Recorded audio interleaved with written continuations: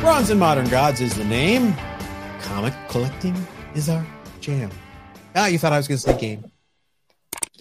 That was very gamey, I'll have to admit. Gamey. I'm John, and that guy over there is Richard. What's going on, Richard? Not much. How you doing, John?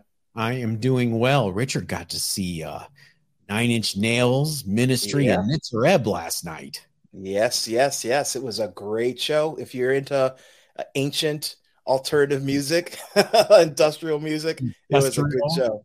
Is industrial still a thing? Does anyone under the age of 30 know what industrial Well, the funny thing is Nitzareb, they go on stage. It's just two guys, and it's the two of them fake playing the drums and fake playing the keyboards, because it's all recorded. Yeah, as you do. Exactly. Yeah.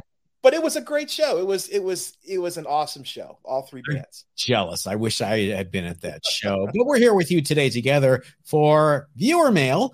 And we've got always our underrated books of the week, the 25-year rule.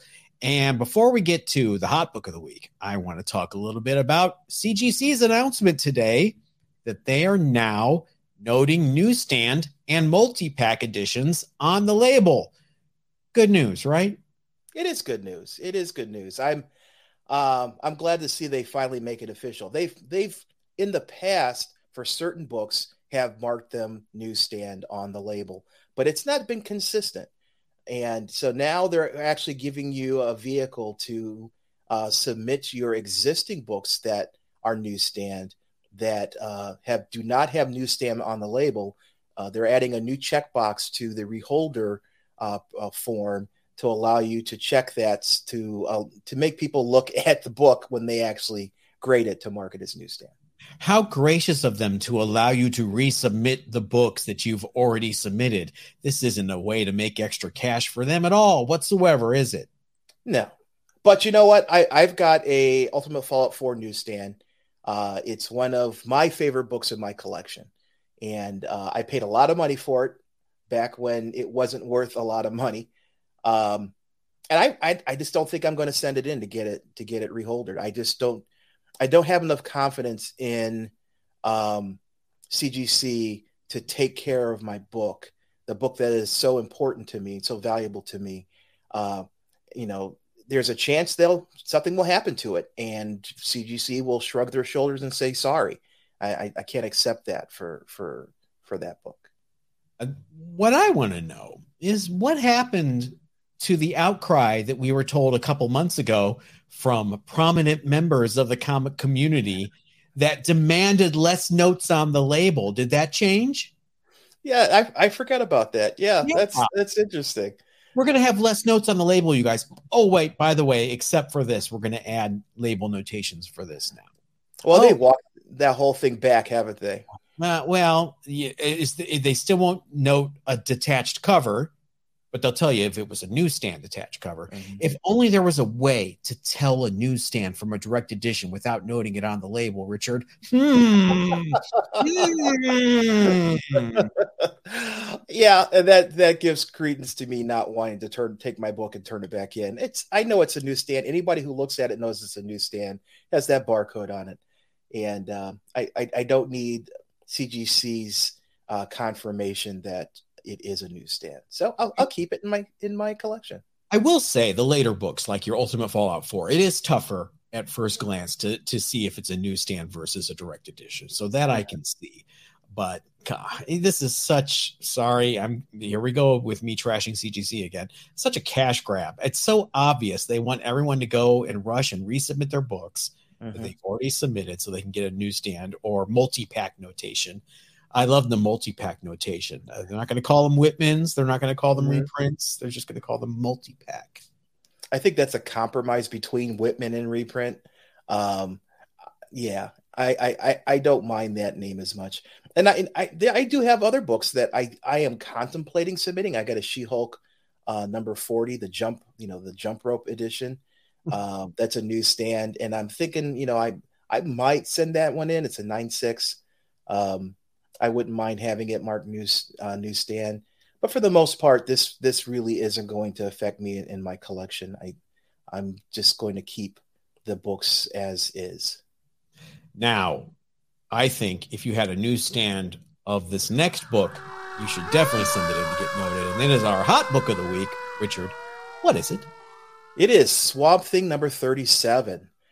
This is the first appearance of John Constantine. This is one of Alan Moore's best works, in my opinion. This whole series, this whole Swamp Thing series.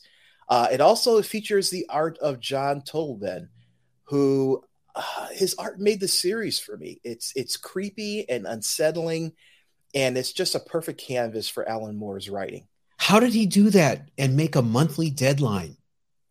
I know 20 pages with that intricate inking style and almost like scratchboard style. And he must be a speed demon. It's amazing. You say it's the first appearance of John Constantine, Hellblazer. I say it's the first appearance of Sting. Indeed.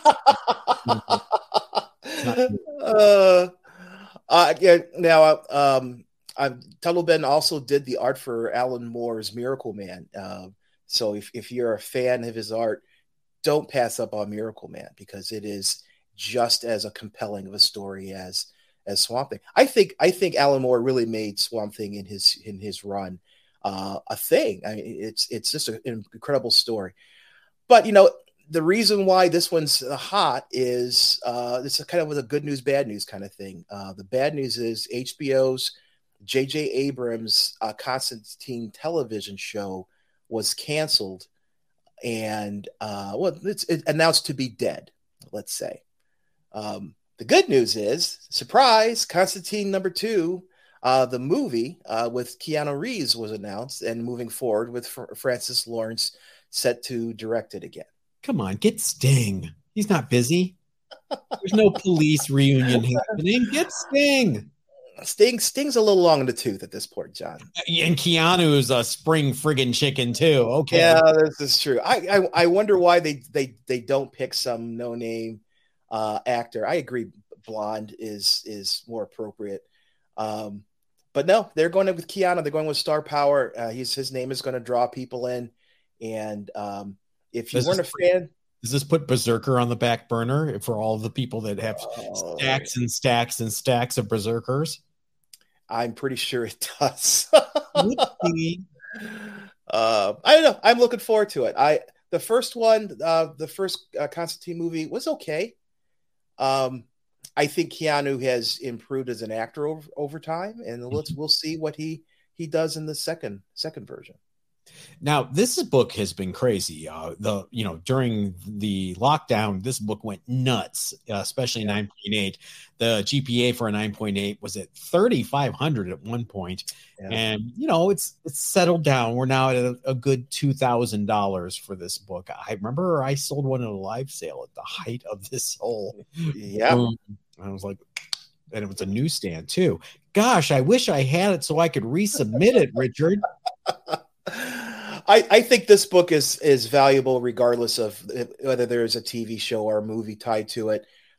Constantine is just a part of DC's, I want to call it horror. The dark side of the DC universe. Yeah, the dark side. I was trying to think Vertigo of... We won't call it Vertigo, but we know what it is. Yeah, exactly. He's that darker element, and supernatural is the stupid word I was trying to think of. Mm-hmm. And he is kind of the linchpin in making that supernatural a darker universe, more than just saying magic words backwards to cast spells.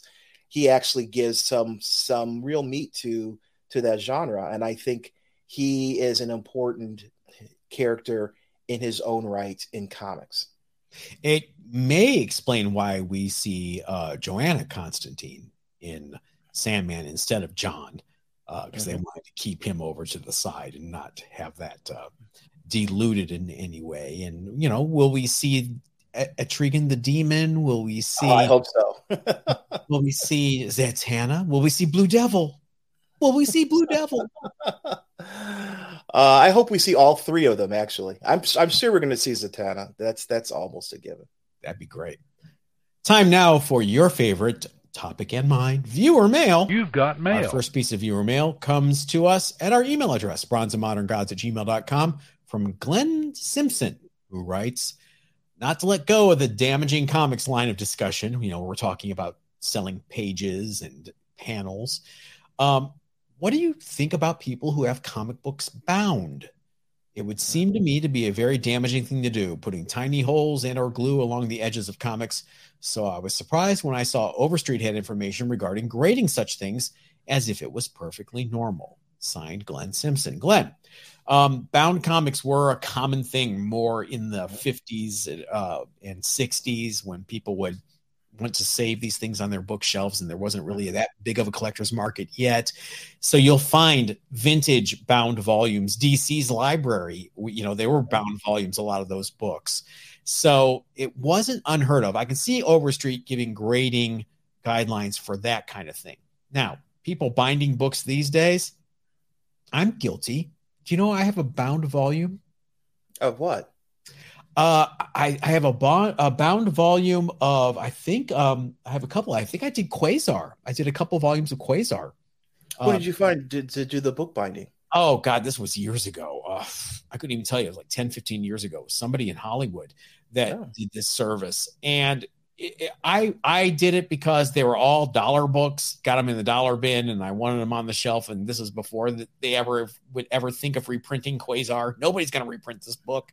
And it was before anything was worth anything from Quasar. There were no keys for Quasar back then.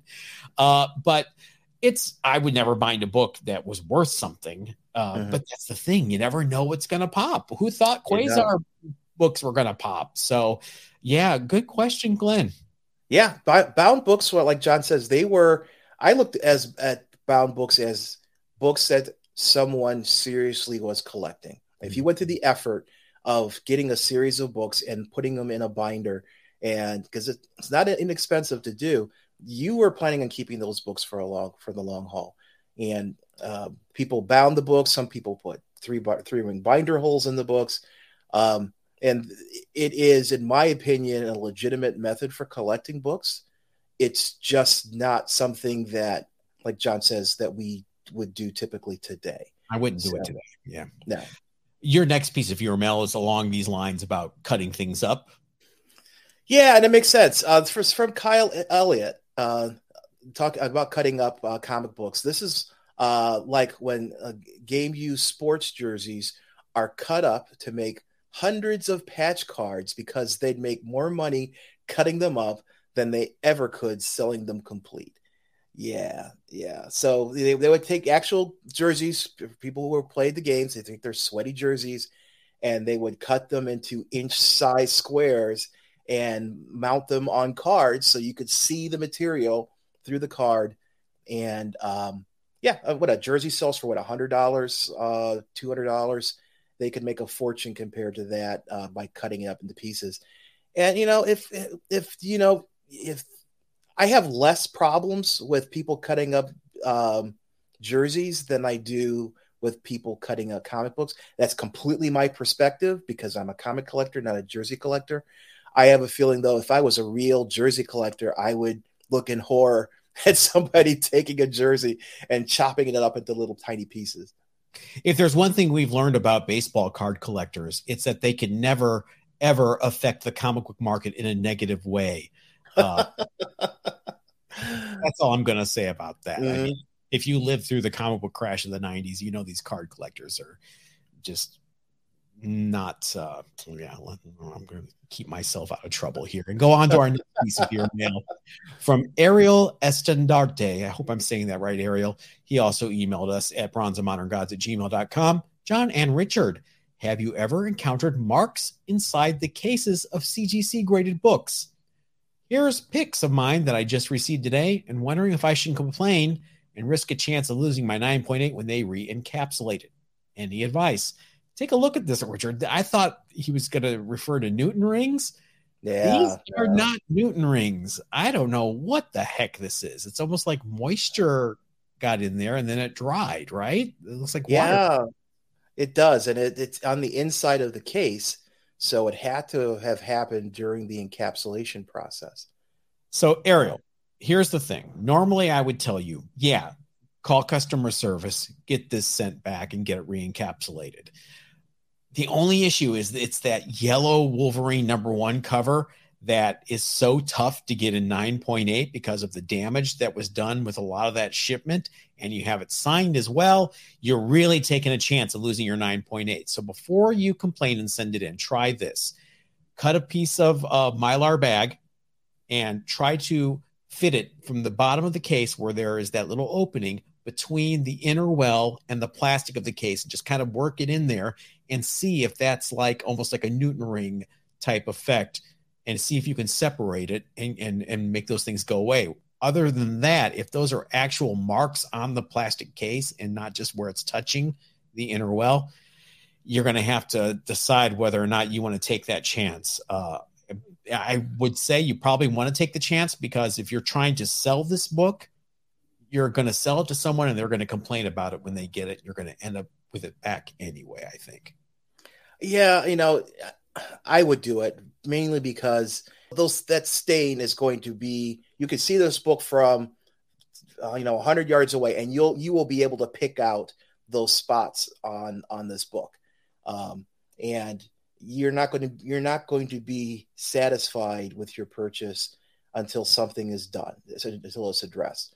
So at least I wouldn't be. Yeah. I would send it in. I would make a note with the submission saying, very clearly what the problem is, because you want to make sure that they realize that the problem is on their end, and and hopefully they will take care to resolve the issue. I'm hoping the problem's on the inside of the case and not inside. I would walk them through. When I call them, I would say, don't take it out of the inner well. Just replace that plastic case and make sure it's very clear, and take pictures of it before you send it back in. I see you have pictures here. So very important, very important. The more pictures, the better. The more history you have that you can share with them about the condition, how it was when you received the book. And like John says, make sure you tell them to not cut the inner well unless it's absolutely necessary. If they don't, shouldn't be. Yeah. And I think you will be able to retain your 9.8. Great. All right. More chopping broccoli, more chopping up books. I see in your next piece of viewer mail. Yeah. That was a theme. Well, this is from our friend of the show, our pal Greg McPherson. I own some of these of those cards. We're talking about again, chopped up comic books. I own some of those cards in the Fleer X-Men and Spider-Man sets, and quite frankly, I thought the pages were reproductions. It's crazy to me that pieces of classic Spidey books were actually used for these chase cards. Also, the rarity of these cards varies, and many of them sell for several $100s. Yeah, that is, again, me personally, as a comic book collector, I hate to see rare books chopped into pieces. But if you're a card collector, maybe this is something that you find acceptable and desirable. So I'm never going to gainsay somebody's method of collecting. For me, it's not the way to treat those books. I'm just going to be salty, so I'm just going to move on to the next piece of viewer mail. Which is from Splash Panel Comics, who emailed us at bronzeandmoderngods@gmail.com. We hear you being lukewarm on Dell's quantity over quality approach, but in the mid-'60s, they started using their back covers for pinups, which are basically proto-Virgin variants featuring full-size prints of the front cover without titles or the trade dress.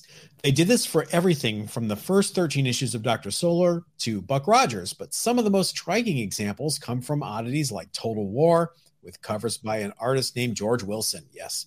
On good condition copies, these covers are a great alternative for anyone else who might be a little tired of yet another Bronze Age Marvel back cover ad. So leave Dell alone. Splash Panel.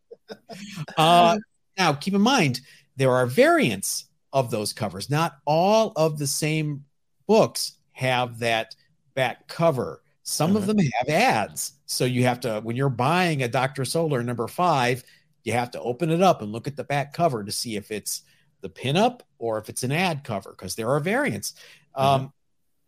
Dell, I hear you about Dell, but are we talking about Dell? Are we talking about Gold Key? Are we talking about Western Publishing? It's so mixed up, that history of this this company. And I make the mistake often of just saying Dell over and over again when I'm referring to all three companies. For the people that don't know the twisted history, Google it sometime. Dell was its own publishing company, and they bought books that were packaged to them for them by a company called Western Publishing, which owned the rights to Disney and things like that. And then Western went off and did their own thing and changed the name to Gold Key while Dell was still. Oh, it's a twisted history. But if you stick with Dark Shadows like I do, you'll be fine. Have you ever got your Dark Shadows one yet? I have a Dark Shadows one. It does not have a poster. I need a Dark Shadows #1 with a poster, people. So if anybody's got a good lead, I love Dark Shadows. Oh, if you've never seen that show, it's so campy. It's so over the top. It's the best.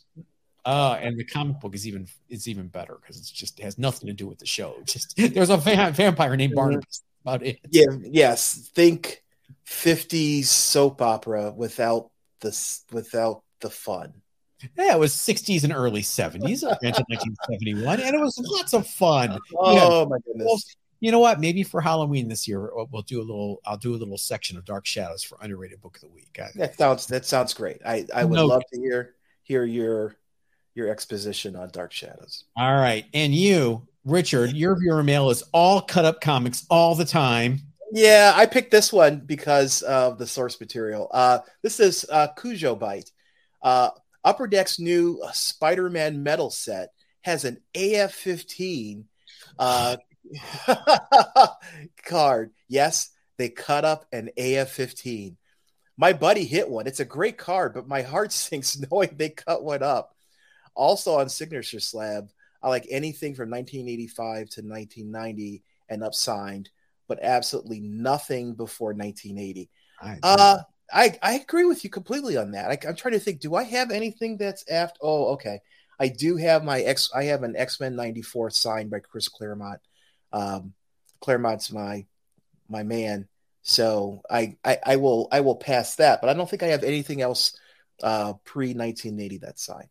You didn't have Stan Lee scribble on a random copy of a Ringo Kid number 13. No. I actually don't have very many signed books in my collection. Most of them are important, like Walt Simonson signing Thor 337. Yep. Mark Bagley signing Ultimate Fallout 4. Things like that. They're all important to me. I think I just got soured on Signature Series books when I would go to conventions here in LA, and I would see the long lines for poor Stan Lee, who was in his 80s, 90s at the time, being propped up, basically signing books. And people are like, here's a stack of Venom Lethal Protector #1 for you to sign, Stan. It's like, he had nothing to do with Venom, you guys. Yeah. That just soured me. I know I'm old. I'm crotchety. I'm very crotchety this month. Yeah. But no, they're look at the Todd McFarlane's Signature Series. It's Todd gets premium money for his signature. At least he co-created the character, though. Yeah, that's true. It's true. Sending random books doesn't make a whole lot of sense. Stan, can you sign my Logan's Run #1? I mean, you see these books and you're like, I know you don't read comic books because you would know better. Oh my gosh, if I could only go back in time, Richard, blah, blah, blah, 25-year rule. Yes, that was a lame transition for our 25-year rule, where we go back to 1997 and look at the books that made the late 90s. This week, we're going to do a little dip into the Rob Liefeld pool. Oh, wow. Pockets. I know. Awesome comics. Judgment Day Alpha #1. Richard, you might actually want this book because it was the first issue of Alan Moore's relaunch and reimagining of Rob Liefeld's awesome comics universe. Now, Alan Moore had been hired by Rob to reimagine Supreme. Fantastic run. If you've never read the Alan Moore Supreme run, the art is until Chris Sprouse comes on. Once Chris Sprouse is on, things pick up. And he was doing so well with Supreme that Rob gave him the keys to the kingdom, said, reimagine Youngblood, reimagine all of my characters.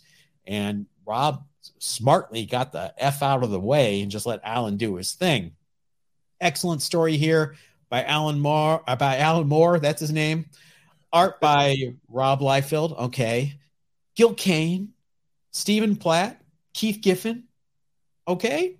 The beginnings of a great story here. This was followed by this was followed by Judgment Day issues 1 through 3, Judgment Day, Omega, and Judgment Day Aftermath.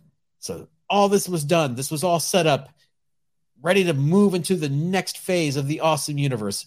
No, poof, Awesome Comics goes out of business. Wow.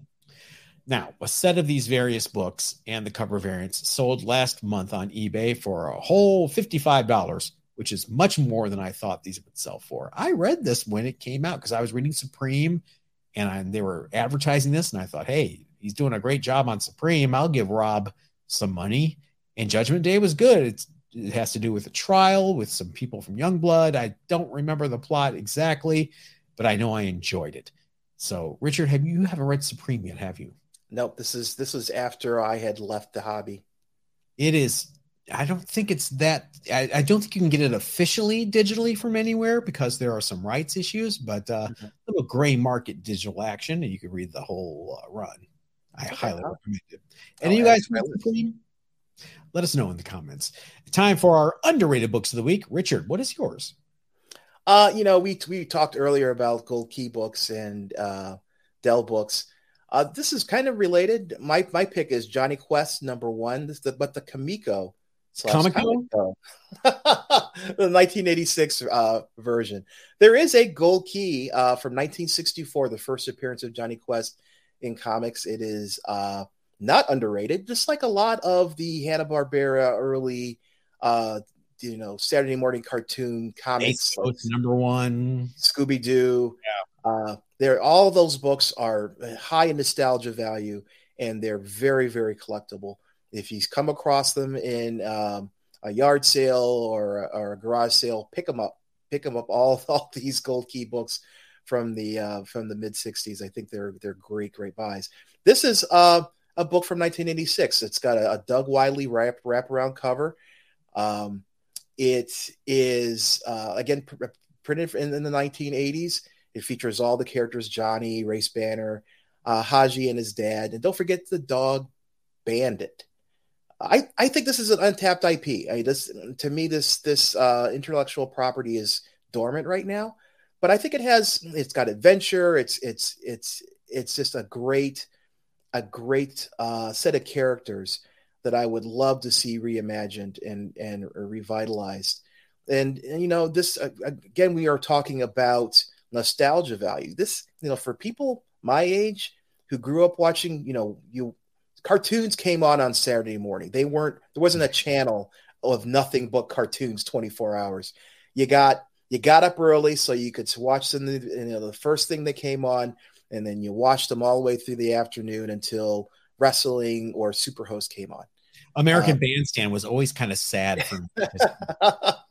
It meant the cartoons were over. Yeah. And that was it. That was your week. Thanks. This is one of those shows, and it has a lot of nostalgia. I think there is obviously, as we've talked about the Gold Key version of it, there's an opportunity to get in on the ground floor of this 1986 version while it's still affordable. 9.8s are only $100. You can get them on eBay from $15, $20 if you just want to read or just want to collect them at that rate. There are 83 9.8s on the census out of 204 copies. In comparison, there are 0 9.8s of the Gold Key Johnny Quest books, at least on CGC. There may be some CBCS. I didn't look at their stats. Interesting, because there's so many file copies of those books. I would think one would come to 9.6s. There's 9.6s, but no one has had a 9.8 graded yet. Well, let's not forget the main selling point of Johnny Quest in history with the first stable same-sex couple with Dr. Quest and Race Bannon. I never looked at it that way. I guess you're right. They were great parents to young Johnny. No, I love Johnny Quest. And, you know, there's undertones there. That's all I'll say. It's not a new observation I'm making here. Moving on to my underrated book of the week. It is What If number 105. Richard, this is the first appearance of Spider-Girl. Yeah. Now, Mr. Spider-Verse, Mr. I love all the spider characters. Do you have a What If number 105? I do not. I have the reprint of this book. It's a number 0. I can't think of the actual Spider-Girl 0. Yeah. I do have that. I do not have this the original. Would you consider this really the first alternate universe spider character? Yeah, I would. I think so. Too. This, of course, led into Spider-Girl's ongoing series that ran for more than 100 issues. Spider-Girl was a book I was reading. It was by Tom DeFalco and Ron Frenz. It seemed like every 10 issues it was getting canceled, and fans would write into Joe Quesada and say, you cannot cancel Spider-Girl. And it really worked over and over and over again. This book was almost canceled so many times. And finally, when it got to like issue 100, they finally said, look, we got to cancel this book. They did reboot it a couple of times and try it again with a new number 1. And I think they rebooted it again with something called Spider-Man Family, where she was the lead story in that every issue. But, you know, Spider-Girl's kind of been put to the side. People don't really talk about Mayday Parker anymore, which is weird because I would think when they did the Spider-Verse movie, she would be one of the spider-related characters. I guess because she wasn't a substitute for Peter Parker, but rather his daughter. Mm-hmm. Maybe that's it. She is not a part of the current storyline for the Spider-Verse, but I wouldn't be surprised if she shows up as a part of it at some point. It would help if she had a different costume. I think that is part of it. Yeah, that's why I think Spider-Gwen is such a hit. She's obviously a separate character from Peter, and she stands out. Super cool costume with the hoodie and the white. Yeah, I mean, it's different. Whereas Spider-Girl is, you know, teenage girl wearing Spider-Man's costume, or Ben Reilly's, really, if you look at it really closely. A CGC 9.8 of What If number 105 sold this month for $679, which sounds impressive until you realize that's down from the 12-month average of $863. So this is the dip, people. Buy the dip. Yeah. And that's why I don't have a copy of it, because it's been too expensive for me to pick up. I do think it's underrated. I do think it's truly underrated. I think people will focus on Edge of Spider-Verse number 2, Ultimate Fallout 4, even the first appearance of Spider-Punk, for God's sake, and they forget about Aranya and Spider-Girl. Give them time. Yeah, maybe. And don't even get me started on the 90s Spider-Woman. Do you remember that? Oh, no. Written by John Byrne and drawn by Bart Sears. Really? Yeah, that was a strange series. Written by Burns? Written by Byrne, John Byrne, when he came back to Spider-Man in the early 2000s. Indeed. Wow. Yeah, crazy. Maybe we'll talk about that in a future episode, because we're going to wrap this one up. Richard, remind everybody where they can find us online. They can find us on Facebook and Instagram at Bronze and Modern Gods, or on the website bronzeandmoderngods.com. If you guys enjoy this video, please show us some love by hitting like and subscribing if you haven't already. We do appreciate it, and we will catch you next time. Everybody stay safe.